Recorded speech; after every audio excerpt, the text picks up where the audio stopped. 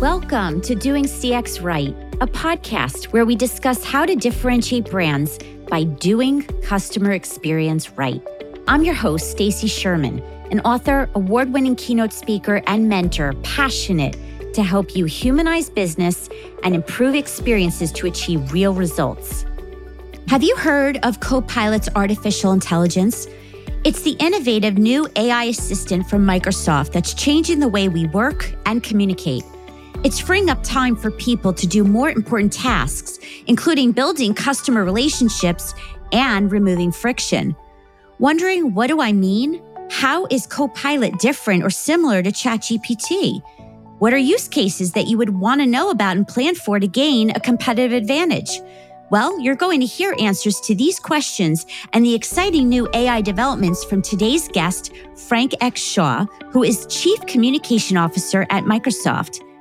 Frank shares stories about how Copilot name was derived with clear intentionality, how to get people to adopt to technology as a means to enhance customer experiences, as well as the art of change management and leveraging AI's full power versus fearing change that is happening and continuing at rapid pace. I'm excited for you to hear this episode and learn from my conversations with Frank, as there's a lot to unpack. Before we get started, please share my podcast with others who can benefit and sign up for my newsletter at doingcxright.com for updates on new show releases and valuable resources to help you in doing CX right. Now, let's get on with the show. Hello, Frank Shaw. Welcome to the Doing CX Right show. Hi, Stacy. It's great to be here. Excited about this conversation because it is such hot topics, and the audience will know why in a moment. Before we get there, who are you? What do you do professionally? I am the Chief Communications Officer for Microsoft, which means that I lead a fantastic team of global communicators, helping tell the stories that help people fall in love with Microsoft and the products and services that we make. Why your passion around technology and all the work that you're doing? I grew up in the Bay Area at a time when Silicon Valley was not really a thing. It was just becoming Silicon Valley. And so I think it sort of gets in your blood as I grew up. I mean, there was, all these wildly interesting things happening from a technology standpoint. And then when I went off and got a degree in journalism, I really got captured by the idea of telling stories. How do you tell stories that explain things? How do you tell stories to help people understand? How do you respond in moments of crisis? Using communications tools. And so that was something I was really passionate about as well. And then at some point in my career, I was able to combine these things. And I was able to, work at companies that were focused on technology and telling stories about those companies. And so it was a perfect marriage for me of, a topic that I was super interested in, the way technology shapes the way we live and work. And what I love to do, which is, focused on the art and science of communications. I love that you said that, because I have a framework that's called the heart and science of customer experience. Yeah, so that's right. we think alike. What's a fun fact that people may not know about you, professionally or personally? This question always stumps me a little bit because my job requires me to be online a lot. And so I share a bunch of information and then I go well, what haven't I shared? So my team knows this. I'm a massive Bob Dylan fan. He's been my top artist ever since, I've been using Spotify. And it's possible I have a Spotify playlist that has every song he's ever released. It's up to about 90 hours. Ooh. Of Bob Dylan music, chronologically organized. I bet a lot of people do that with the artists they love. That's a very fun fact. Yes. That's fabulous. So let's get into the heart of the show here. And this is the Doing CX Right show. So let's start with the question: what does customer experience mean to you? Yeah, customer experience means that we're actually connecting with people in a more than transactional way. Sometimes my customers, if I think about it, are employees because I'm talking to them about what we're doing. Sometimes my customers are members of the media because we're engaging with them at a media event of some kind. Sometimes my customers are executives or peers at Microsoft that we're working on about a project. And for me, the important part is like making sure that we're connecting in a meaningful way at some point. That it's not transactional. The more transactional you get, the less impact you have over time. I want to emphasize really loudly for listeners to what you just said, because customer is defined by all the different people we interact with. And so I love that you brought that out, that it's external, it's internal, it's all the departments, it's your vendors, it's your partners, it's your media. Right. And that's why we have to do it right and not just in that small linear definition. Right. And sometimes we get so caught up in our own heads about what we're trying to do that we lose sight of all these touch points that are important, and we just sort of like bull ahead, and then we get to where we're going, and maybe we got there, but there's like bodies everywhere and you can't celebrate it. You're finished, but like, wow, wasn't a great experience for people along the way. I agree. So talk to me about communication or lack of and how that impacts customer experience as we just defined it in a variety of roles and definitions. But where does communication, from what you've seen and the research and all that you're doing at Microsoft, where's the impact to experience? It's a super interesting question. Over the last, I don't know, 10 or 15 years, I think you've seen a real focus on storytelling across a whole variety of customer engagements. And I think that's important because what you're trying to do is you're trying to get people to remember something and feel something. Yeah. And one of the best ways to do that is to embed what you're doing in some form of story, because that's how people remember things. It's like it's super hard to remember a set of facts. You can do rote memory on things, but it's really easy to remember something that comes with a story attached to it that made you feel something. And so that's what we try to do. Sometimes it's like big, long, involved storytelling, but sometimes it can be just really, really short, 30 to 60 seconds of an engagement that leaves somebody feeling different, hopefully good. So I can't help but ask about AI, Copilot. Where does that come into play when you're talking about communication, storytelling? Help me understand, what's the link?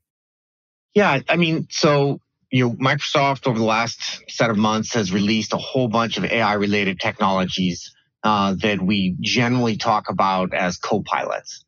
So, Bing is a copilot for the web.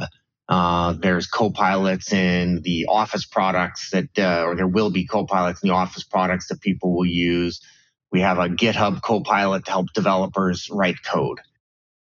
And we picked the concept of copilot very carefully because it implies or demands that the person is at the center of this, as opposed to any kind of computer or assisted technology. And we did that because 7 years ago, when we first started thinking about like what was coming from an AI standpoint, our CEO, had a set of principles, and one of those principles was that the human had to be in the loop, right? The human was in charge. And so how do you make sure that people understand that. You pick a word that makes it super clear. So if you have a Copilot, it means somebody's there to help you. You don't just get up out of your cockpit if you're a pilot and just walk off, right? And just say, hey, you got this. That's an autopilot. And that's not what we wanted. We wanted to make sure people saw these new sets of technologies as something that was going to help them do what they wanted to do, like more easily, and get to their end outcome more rapidly. A couple takeaways from what you just said. One is the emphasis that there's the merge and collaboration of human and technology. Secondly, the intentionality of picking a name and communicating so that people really understand and not threatened by it. Right, because any new technology, any change can be hard for people. And historically, this has been true. I think it was Socrates who really did not like the idea of the written word because it meant that people wouldn't be able to would stop thinking. Like memorization was so important for them. The printing press, electricity, all these things had detractors for them because they drove real change in what was happening. And so, we have to understand that as bringers of technology, that it's not always going to be universally lauded and welcomed because it's different. And so we have to think about how do we make sure that we are bringing this out in a safe and responsible way, and we are giving people permission to use it and to feel something, not just tell them like, oh, it's going to be okay. People know the term Chat GPT, unless they've been living under a rock. Mm-hmm. And now here comes Copilot and some others. How is it same? How is it different for people that are trying to understand and grasp these concepts? Yeah, I mean, what's happened is we have seen like a rapid evolution in what we think about what we call large language models. GPT-4 and GPT-3 are two from OpenAI that Microsoft uses, but there's other ones from Google and Facebook and Hugging Face and others. It's just this collection of very large language models that have the capability of reasoning over lots and lots of data and predicting what might come next in a way that feels natural. And so Chat GPT is a great example of that, where if you ask questions or you provide text, it can do reasoned analysis over that based on the training that it has gone through. And they've gotten better faster than people have expected. So of course, everybody in the industry has been working on AI for a very long time and making incremental progress.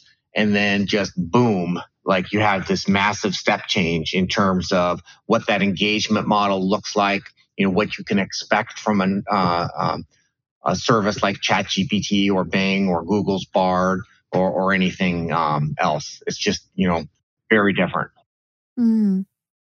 I also imagine usability of the technology and the platform is going to be a differentiator from a UX CX perspective. Yes, and that is key. Is like, how is it that you bring this to people in a way that they can most easily interact with it? ChatGPT is great because people are used to asking questions, typing in questions. I mean, as humans, we're curious. And so now you have this interface where you can use natural language to ask questions and get responses. And that's one example. In some of the products that we are shipping from Microsoft, Word and Teams, you'll have a slightly different engagement, but you'll still be able to use natural language to ask questions and do things. So, you'll be able to take a PowerPoint, and instead of having to remember every, gazillion commands that exist in PowerPoint, you can just say, make all my title slides green. and it will do that.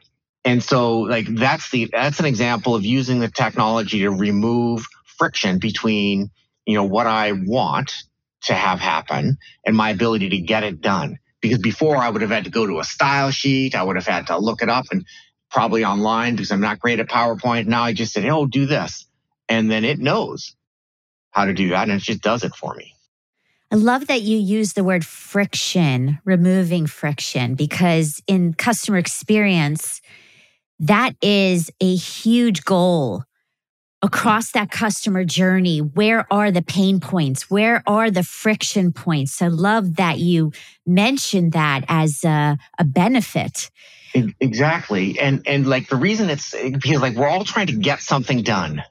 We're trying to do something wherever we are. And then there's a bunch of things that are almost always in the way. And sometimes they're technology. We have created friction with technology in some cases. So guilty as charged. But now we have the opportunity to think about what can we do to remove those barriers between what we want to do most and just get us there faster.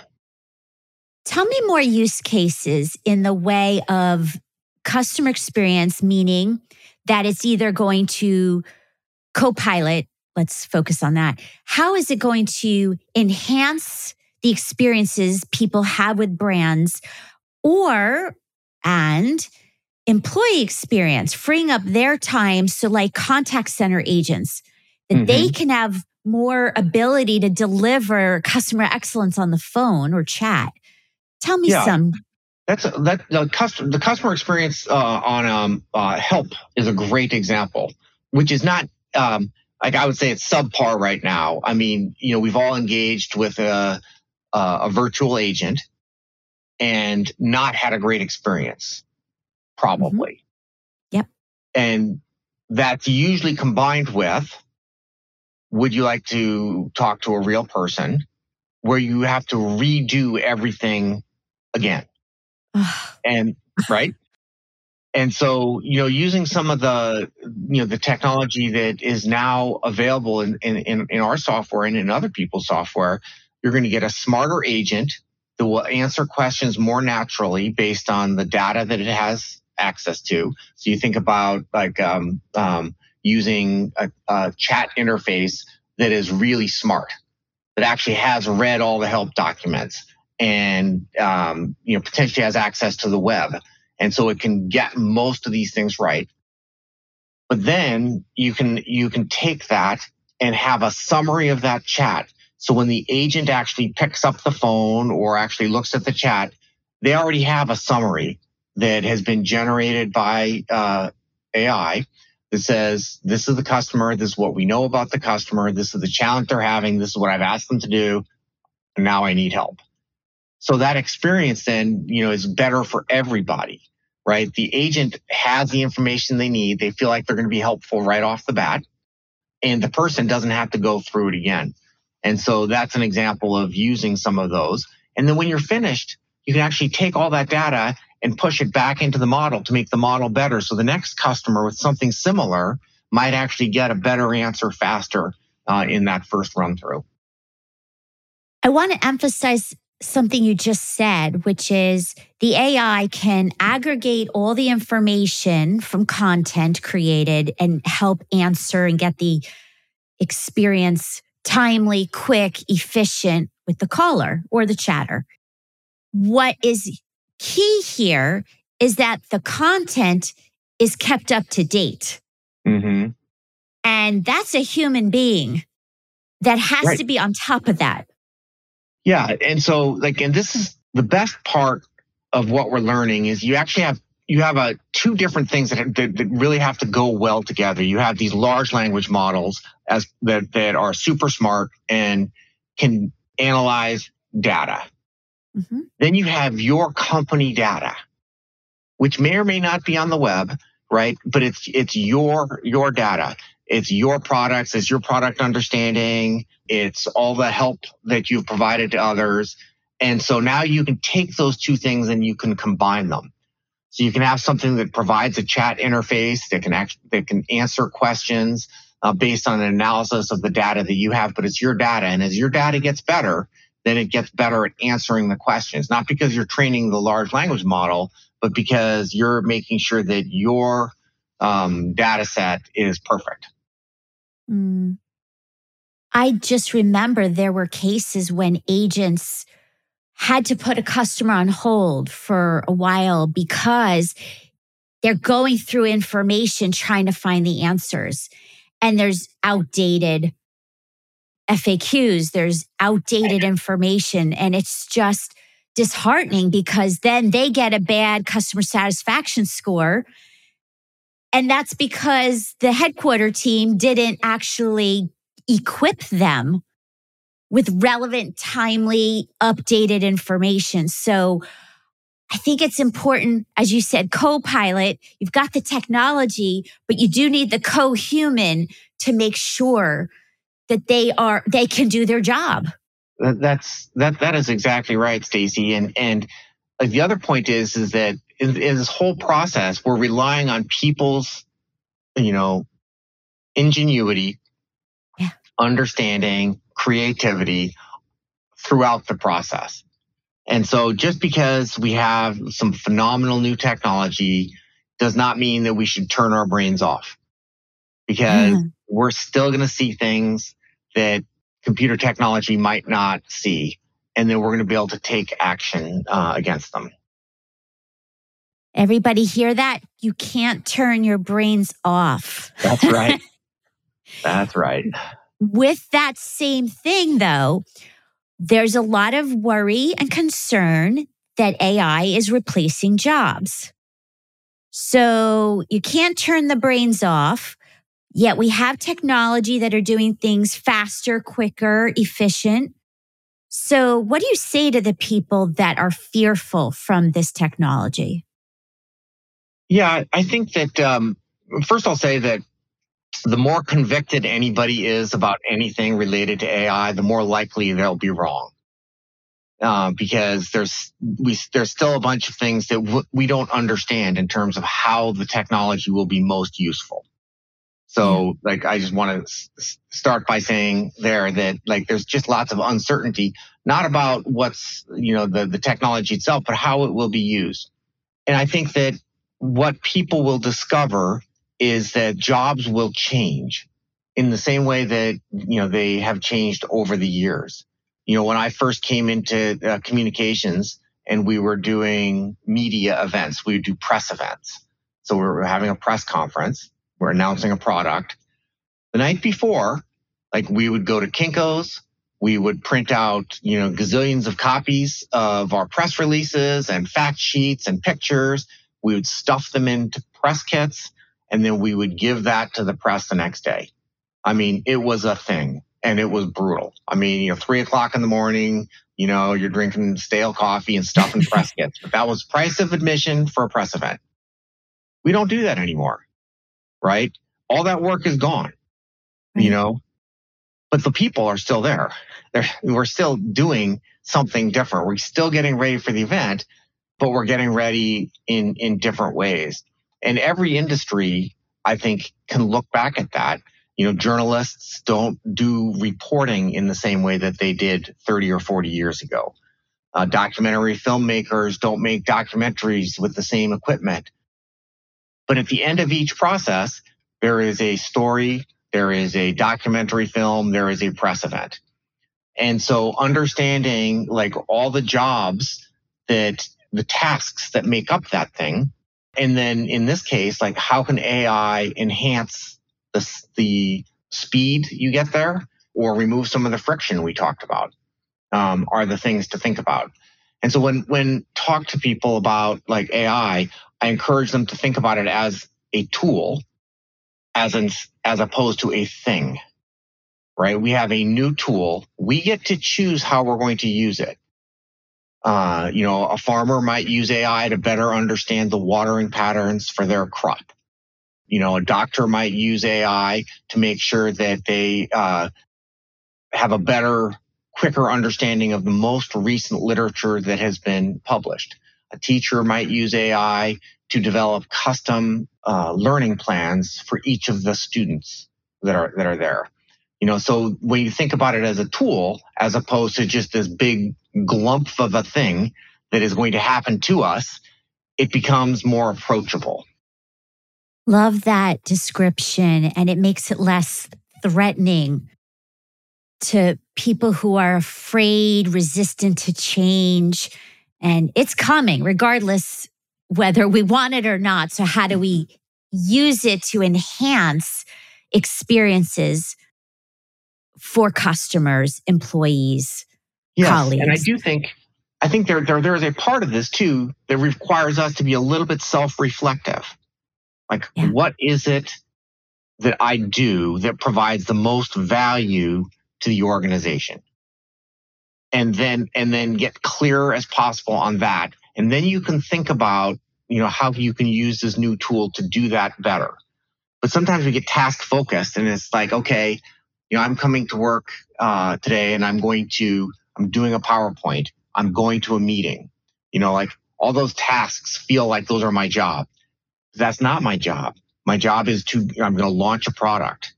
I'm going to do a presentation. I'm going to meet with the customer, and everything between getting there is just in the way. And so if I don't think about that task stuff as my job, but I think about the outcome as my job, then it opens up the sense of like, okay, maybe I can do something differently. Well, freeing up time is gold. Right. So I think that is the mindset we need to have, is how do we use the tool to free up time to deliver and create better experiences for ourselves and for others. That's right. And sometimes it's just getting started, what can we do to help people get started? I'll just give you one example. Like about 50% of the people who open up a Word document close it without writing anything. And so what that says is that they got stuck, right? They looked at that blank page, they opened it up for a reason, and they're like, I don't know what to do. Yeah. I can't even get started. What can we do to help with that? You can put a little box in there that says like, hey, what are you trying to do? Like, what are you writing about today? Like, just type in some stuff and then I'll give you something to get started with. And it might not be great, but then instead of looking at a blank page, you're looking at a page with words on it. You're like, I bet I can make those words better. And then off you go. That's a fabulous example. What is, as we get to the end here, rapid fire questions? If I had CEOs and leaders of all different businesses and entrepreneurs in my room right now, what's the one takeaway you want them to remember? I would want them to remember to embrace change. Yeah. Because there'll be more change coming. But also remember that they have to lead people through a change curve. Which is always true with any kind of change management. Leaders tend to go through it first, and then we forget what it's like. And then we turn around to the people who are going through what we went through weeks or months before, and we're like, what's wrong with you? Come on, snap to it. And we just have to remember that everybody's going to go through change curves in different ways, and we need to be supportive of them if we really want our teams to be effective. We could have done change management for an hour just on itself, but that's right. Really good point.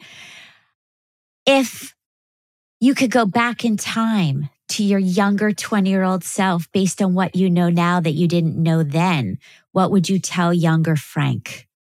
Well, I know what I would tell younger Frank, and I also know younger Frank would not listen.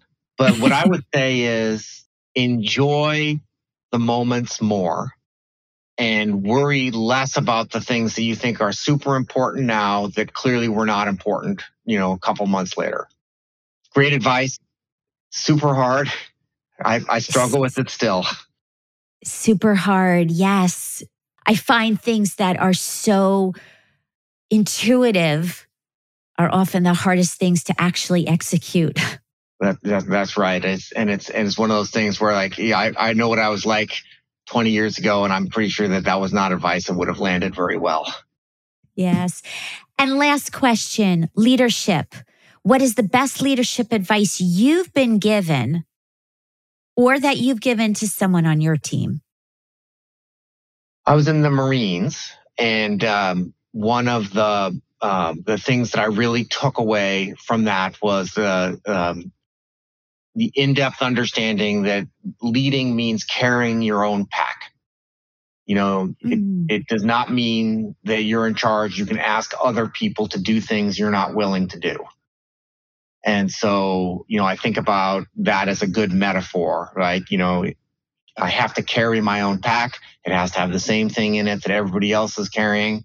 And that when I do that, that makes it clear that it's a team as opposed to one person saying, like, go do this. That is a gem. Thank you for sharing that. And I appreciate you being here. And in the show notes, I will have links to all the different ways people can find you and connect with you. And Microsoft, of course. And thank you for all that you do. Yeah, it's a great conversation, and it is super exciting times. It sure is. To be continued. That's right. Thank you so much for joining today. I hope you will apply the lessons shared, and also requesting if you would leave a review on Apple would mean a lot. Head over to doingcxright.com to learn more ways to connect with me and improve your CX. Until next time, I'm Stacy Sherman, Doing CX Right.